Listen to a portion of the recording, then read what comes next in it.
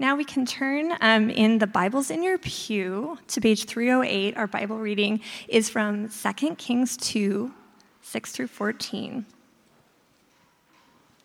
If you don't own a Bible, we really would love for you to take this one home with you so you can have one. 2 Kings 2, 6 through 14. Then Elijah said to him, "Please stay here, for the Lord has sent me to the Jordan."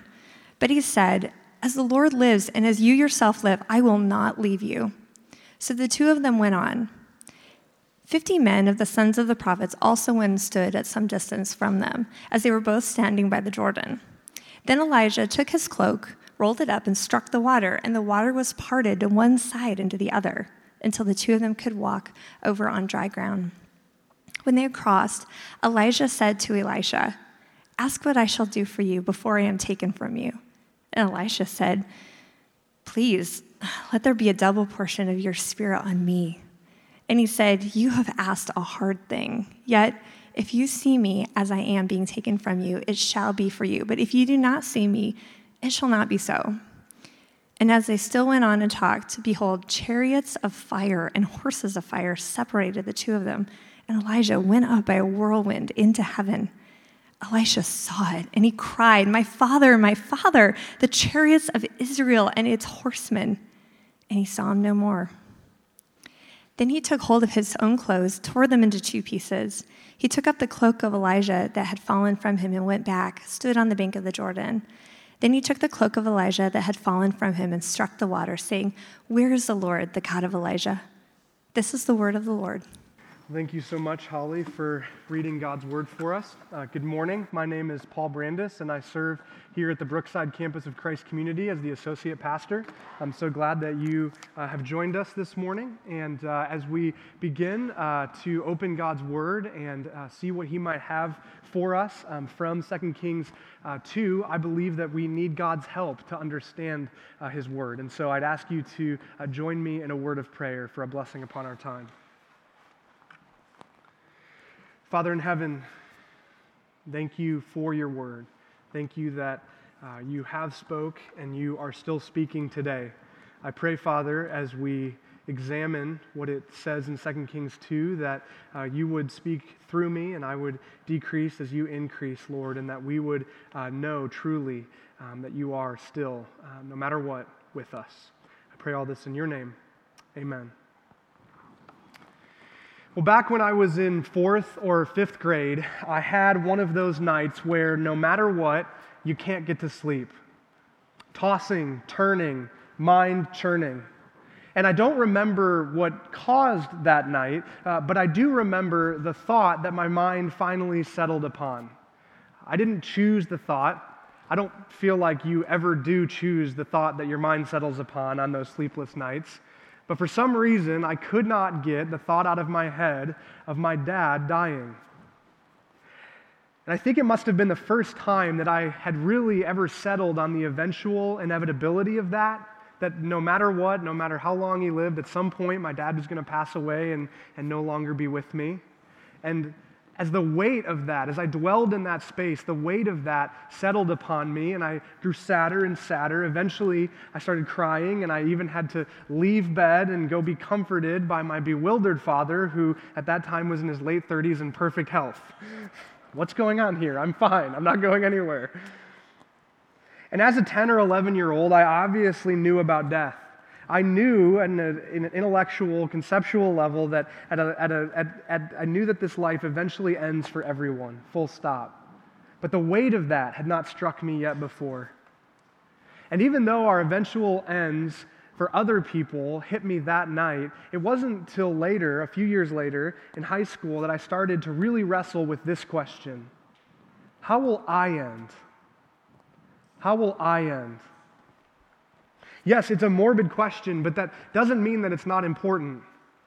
I'm not sure that most high schoolers even wrestle with this. I got in a really serious car accident my junior year of high school, and I think that's more than anything what brought me to this question. But I really don't think you're ever too young. Ever too young to really wrestle with the big questions of life. Not just how will I end, but all of the tentacles attached. How will it have all been worth it? How much will I have added, wasted? Will my family still love me? What regrets will haunt me? What will define me? Everyone ends. You, me, and even Ahab and Jezebel too. This morning we're finishing up our sermon series called With Us in the book of 1 Kings. We've spent the last 8 weeks looking at the intertwining stories of evil King Ahab, his worst wife Jezebel, and God's prophet Elijah. And last Sunday, Pastor Bill covered the end of Ahab and Jezebel. It was not pretty. They both were torn apart by a pack of wild dogs. Yuck. But this was God's just judgment. Ahab and Jezebel had led God's people astray. Child sacrifice, ritual prostitution, overwhelming oppression. And then they murdered Naboth, one of the only good guys left, all because Ahab wanted a little bit of a vegetable garden in his backyard. We've said it over and over again these past months, and not just their stories, but the author of 1 Kings makes it explicitly clear that Ahab and Jezebel were the literal worst, and so they fell under God's judgment. They met their end. And now today we come to Elijah's end. Elijah was God's man. He despaired at times, but he remained faithful, like Naboth, one of the good guys. How will his story end? Well, the answer to that question is found in 2 Kings chapter 2. Holly read a portion of that chapter for us just a few minutes ago. Let's look again at that chapter, this time starting in verse 1, whether in the Pew Bible or on your phones. Look back at verse 1. Now, when the Lord was about to take Elijah up to heaven by a whirlwind, Elijah and Elisha were on their way from Gilgal. Now, admittedly, the beginning of verse 1 is a bit of a spoiler, but this is classic Old Testament narrative telling. You lay out the whole story right in the beginning so the readers know what's going to happen, and then you dive right in. So we as the readers know that Elijah's end, oddly, will not come by death, but through being taken up in a whirlwind. And he and his successor, Elisha, have embarked upon this strange journey together. And at each stop in the journey, Elijah turns to Elisha and urges him to stay behind. And the story doesn't explicitly tell us why he does this. It could be some sort of final test of faithfulness. Elisha is the successor to Elijah's ministry, but he has to stick with him all the way to the end, maybe that kind of thing. Whatever the reason, as you heard read, Elisha flatly refuses Elijah's request time and again. So they journey together from Gilgal to Bethel to Jericho to the Jordan River. And like the story doesn't tell us why Elijah keeps trying to push Elisha away, it also doesn't tell us why they're on this journey. It doesn't reveal that. And as we read it today in 21st century Kansas City, it all seems a bit random. Like, what's going on here and where are they going and what's the point of it? But what we have to understand is that these locations, Gilgal, Bethel, Jericho, the Jordan, they were all deeply significant in connection with Israel's original arrival into the land under Joshua. Joshua was the leader of God's people after Moses. God's people, the Israelites, are enslaved in Egypt. God, through Moses, delivers the people, and now they sit, after 40 years of wandering, on the cusp of the promised land. And God's plan had been to use Joshua and the people of Israel at that time to judge the land that they were about to enter into, the overwhelmingly wicked people that lived in these locations, that lived in these cities. That was God's plan, to use his people for that purpose. But God's people fell short. They didn't complete the job. They didn't root out the rampant idol worship that had existed in the promised land at that time. And so, generations later, as of course would happen, they fell prey to the lure of idol worship. So instead of these cities, which are designed to be full of Yahweh worshipers, if God's people had lived up to God's plan, these are still pagan strongholds of Baal worshipers. And so this is a deeply tragic and ironic journey that Elijah is taking Elijah on. It's what could have been, if only. And at each stop as they journey, the sons of the prophets come out to see Elijah and Elisha. And twice in verses 3 and 5, they ask Elisha about his master. Do you know that today the the Lord will take away your master from over you." And Elisha responded, "Yes, I know it. Keep quiet." And this is so interesting because think about it. Everyone now in the story knows how Elijah will end. The narrator knows. He's already told us back in verse 1. The sons of the prophets, they know. They ask Elisha about it. He says, "Yes, I know it. Keep quiet." And in verse 9, we find out from Elijah himself that he also knows how he will end. And there's a strangeness to this. There's an oddity. I have to figure the only reason everyone knows what's going to happen is because God must have told them. That's not explicitly on the page in 2 Kings 2, but it's the only answer that makes any sense. And that leads us, the fact that God revealed Elijah's end, that brings us to our first observation in the story this morning. And hopefully these observations that we cover from Elijah's story about his end will help us to better prepare to deal with our own ends. The first observation is this: God knows how and when it's going to end. God knows how and when it's going to end. For all of us. I don't, you don't, but someone does. Now, maybe that scares you. But for me, I actually find it comforting. Comforting that this isn't all just some sort of random roll of the dice. You know, nobody shows up in paradise unannounced, a surprise to God. Wait a second, what are you doing here? What bear? I didn't know about any bear. Doesn't happen like that. I could die 50 years or 50 seconds, hopefully not for your sake, I don't know who would finish the sermon, but 50 years or 50 seconds from now, and neither one of those would surprise God. Job, an Old Testament character who was faced with more death than any of us, he said this: "You have decided," in prayer to God, he says, "You have decided the length of our lives. You know how many months we will live, and we are not given a minute longer." It reminds me of the Pulitzer Prize-winning novel, All the Light We Cannot See, set in World War II. At one point, the narrator describes a soldier, how he would have become this excellent, amazing barber if he had not been scheduled to die on the beaches of Normandy. Imagine that. Somewhere on some divine schedule book, I have an appointment with death, for which I can arrive neither early nor late. Or in The Book Thief, a fascinating novel about death, the famous quote, "Here's a small fact. You are going to die. Does this worry you?" And it's like, yeah, of course it does. So let me ask you, us this morning, are we living with our ends in mind?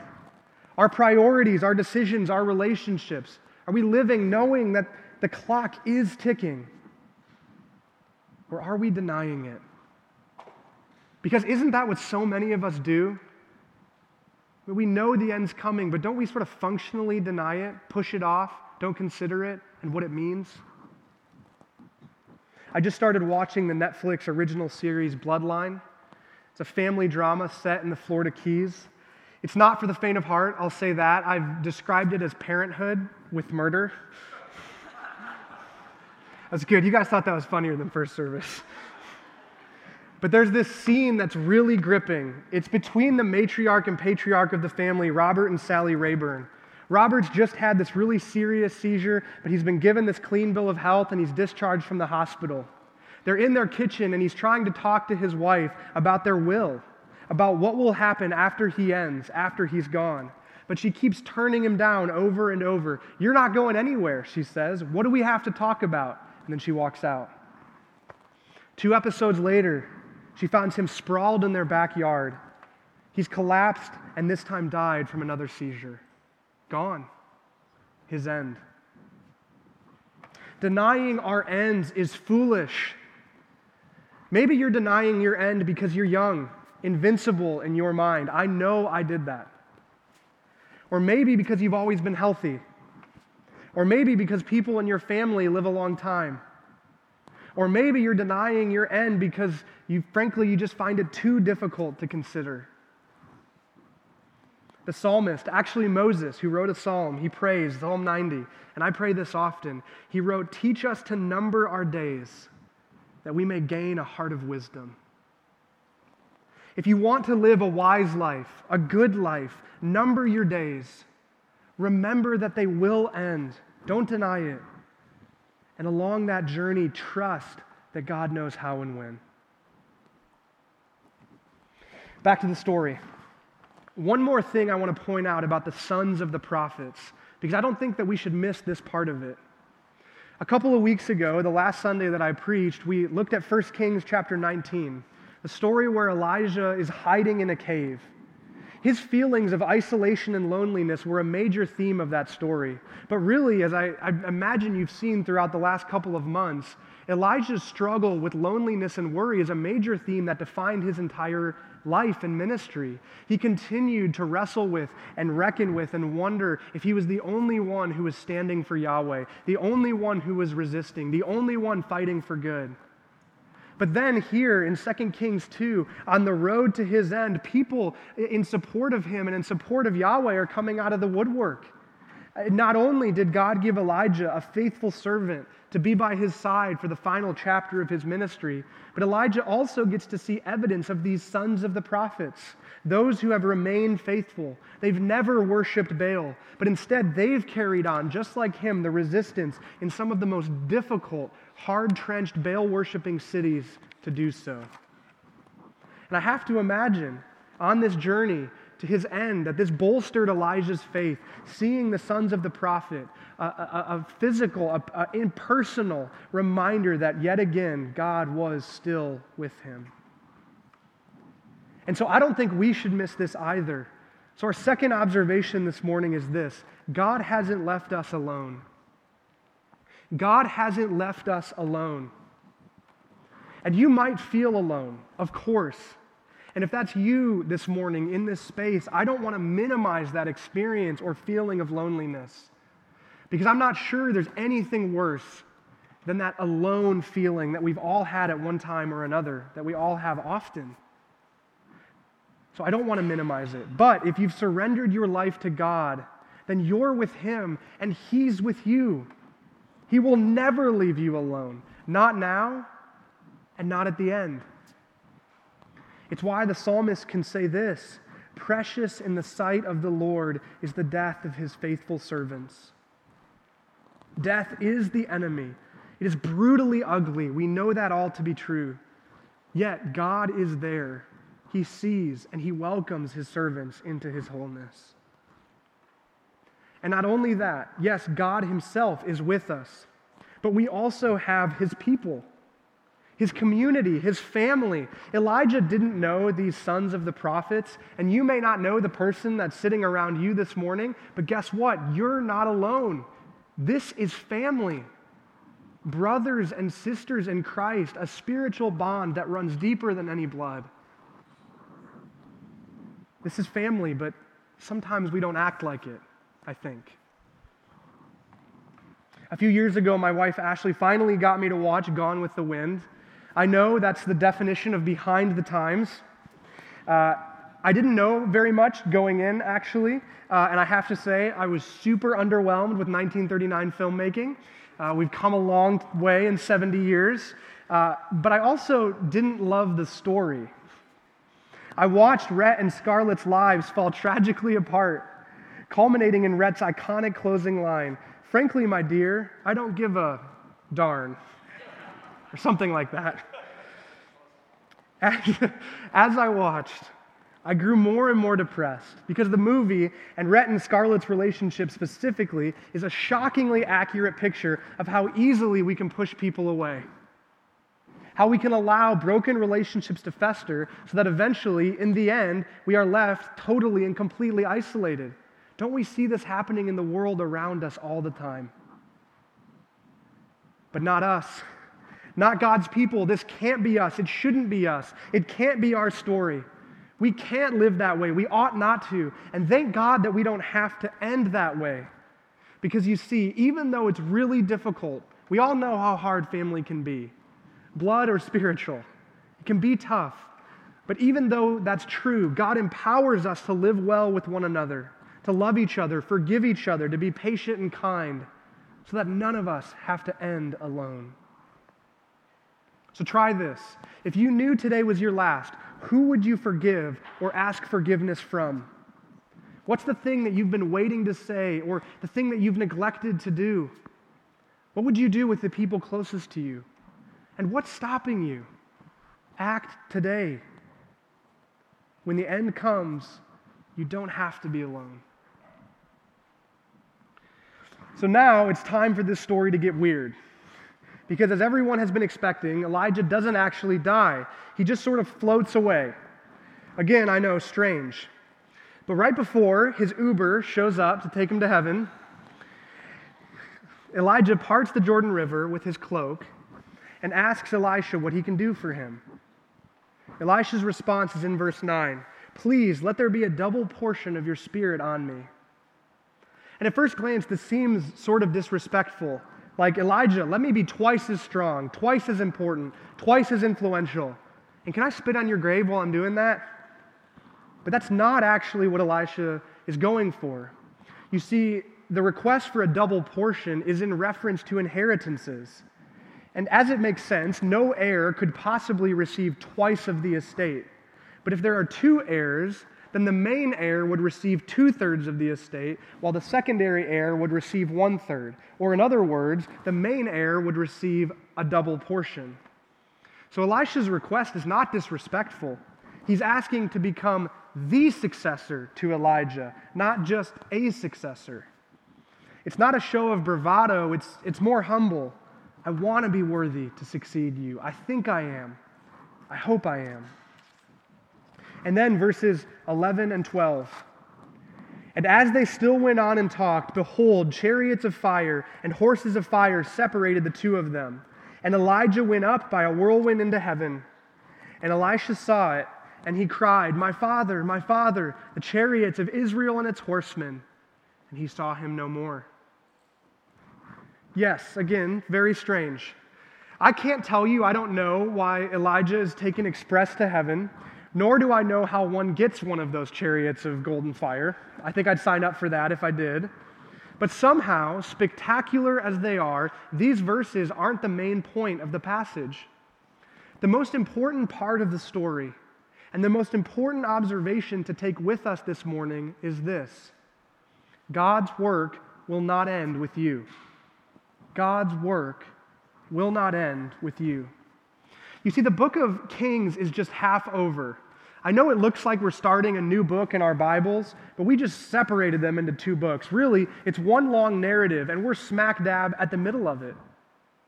And then you have Elisha's question right after Elijah is taken up in verse 14. It's brimming with anticipation. Where is the Lord, the God of Elijah? Is this going to continue? Where is he? It's the question we've been asking over the last 8 weeks. Where is Yahweh? He was clearly, throughout Elijah's ministry, he was with him. Will he now also be with Elisha? And he will. This is what happens as Elisha takes Elijah's coat. He takes his cloak and he goes back to the Jordan River, reversing what Elijah has just done. He strikes the water, he asks the question, and it parts. Just like for his predecessor. Yahweh is with him. He has received the double portion of his Spirit. And that's what the author wants us to see. Elijah has met his end, but God's work has not met its end. And so how about us? We are going to end, but God's plan won't in our lives either. The business you're leading, plan to give it away. Your kids, they're going to move out. In all areas of your life, eventually your influence and control will dwindle. Think about the people that you've been sharing your faith with or the causes that you're invested in. One day you are going to be removed from the equation, but God won't be.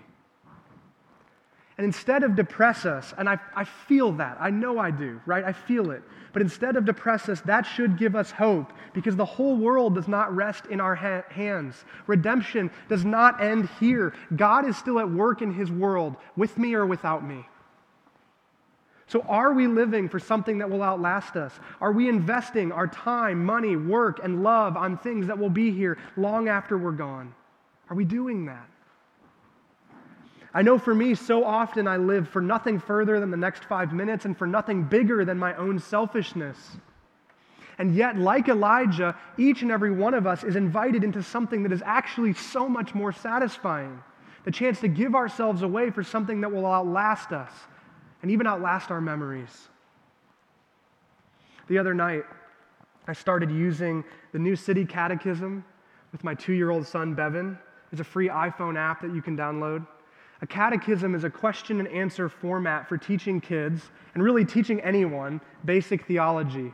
The New City Catechism has 52 question and answers, and I really cannot give this a strong enough recommendation. This is a phenomenal resource. The reason that I can use it with my 2-year-old is that they've put all of the questions and answers to this really awesome music. So he loves it. It's part of our bedtime routine. And the first question, we've only done 2 so far, and we're still kind of going over them slowly. The first question of this catechism is so rich. It's so rich. The question is this: what is our only hope in life and death? What is our only hope in life and death? Because it can't be money or sex or comfort or food or work or control or family even. Our only hope, it can't be in our ability to finish our plans and dreams. It can't be to completely accomplish God's mission and redemption. Our only hope in life and death is this: that we are not our own, but belong to God. Our only hope in life and death is that we are not our own, but belong to God. And we ought to be relieved and grateful that His work does not end with us. Because everything else ends. You will end, I will end. And really what we have here, smack in the middle of the Bible, actually kind of more near the front half of the Bible, this isn't really enough of a story on its own to give us ultimate hope that we need. Because, okay, great for Elijah, right? He gets the chariot, awesome. But what about us? Where's the ultimate hope for us? The ultimate hope is that someday, one day, a true and better Elijah came. One who has neither a beginning or an end. One who promises to end our wait, end our pain, end our sin. One who brings an end to the end itself, an end to death. Elijah wasn't enough to stand in that gap for Israel. Neither would Elisha or Isaiah or Jeremiah or John the Baptist. There is only one who can stand in the gap between death and between life and provide a path through. The one who took our sins and who came out of the grave to make us whole again. For because of Jesus, it's okay our end is coming, because He knows how and when, and we don't have to be afraid anymore. It's not really the end anyway. And because of Jesus, we never have to be alone. For Jesus was abandoned for our sake, so that God can never and will never abandon us. And because of Jesus, we can trust that His work will outlast us. And we can even spend our lives on things that are bigger than ourselves because we know that He's going to make it right and continue that work long after we're gone. For we are not our own, but belong to Him. Dana Halstad believed that. I'm guessing you don't know who Dana is. That's okay. Most of us will be forgotten as well. Dana passed away recently, and his funeral is going to be held today at 2 p.m. at our Olathe campus. Even though I'm sure he had no idea what it might look like, Dana trusted. He trusted that God's work could outlast him. Dana was a pastor. Throughout his life, Dana planted 4 churches in the Kansas City area. After he and his wife Mary Kay retired, they attended our Olathe campus, and eventually they were sent out from there to help start our Shawnee Mission campus. Before his retirement, the last church that Dana helped plant was in Olathe, Heritage Community Church. It was a country church, but when the suburbs showed up to Olathe, it dwindled. It wasn't the success that they'd hoped for. And I, as a pastor, I cannot imagine how hard it would be to start a church, give everything to make it work, everything. Dana planted the church. He literally built the building. And then over time, to see it close its doors. But God wasn't done, because that church is our church, the Olathe campus. We didn't build it. We had no right to it. But in 2006, Dana gave it to us. And we have been the recipients, not just the Olathe campus, but here at Brookside too, and really at each of our campuses, because this was the moment that pushed us into multi-site. I'm not sure we ever would have started in Olathe or downtown or here at Brookside or at Shawnee Mission if Dana hadn't done that work for us and gotten us started. And so if Christ Community has meant anything to you, and I know it's meant the absolute world to me, then we owe a debt of gratitude to a man that most of us didn't know, that we will probably forget, who nevertheless believed in his heart of hearts that God's work could outlast him against all odds, even when it felt like it was over. And just look at what God has done. I praise God for Dana Halstead. Who will praise God for us? Let's pray. Father in heaven, thank you that we are not our own, but belong to you through the life, death, and resurrection of your Son, Jesus, that he was the true and better Elijah, come to take away our sins and provide a way through the gap between death and life. I pray, Father, that we would not be depressed by our coming ends, but that it would comfort us to know that we will have eternal life on the other side by trusting in you. I pray, Lord, that would energize us to invest in work that lasts beyond us, just like Dana Halstead did. I am grateful for him, Lord. I'm grateful for him in my life and for what that meant for Christ Community. And I pray for his family today and his friends as they gather to celebrate his life and legacy. And I pray, Lord, that each one of us, not for our honor and glory, but for yours, would have similar lives and legacies when it's all said and done. I pray all this in the name of your Son, Jesus. Amen.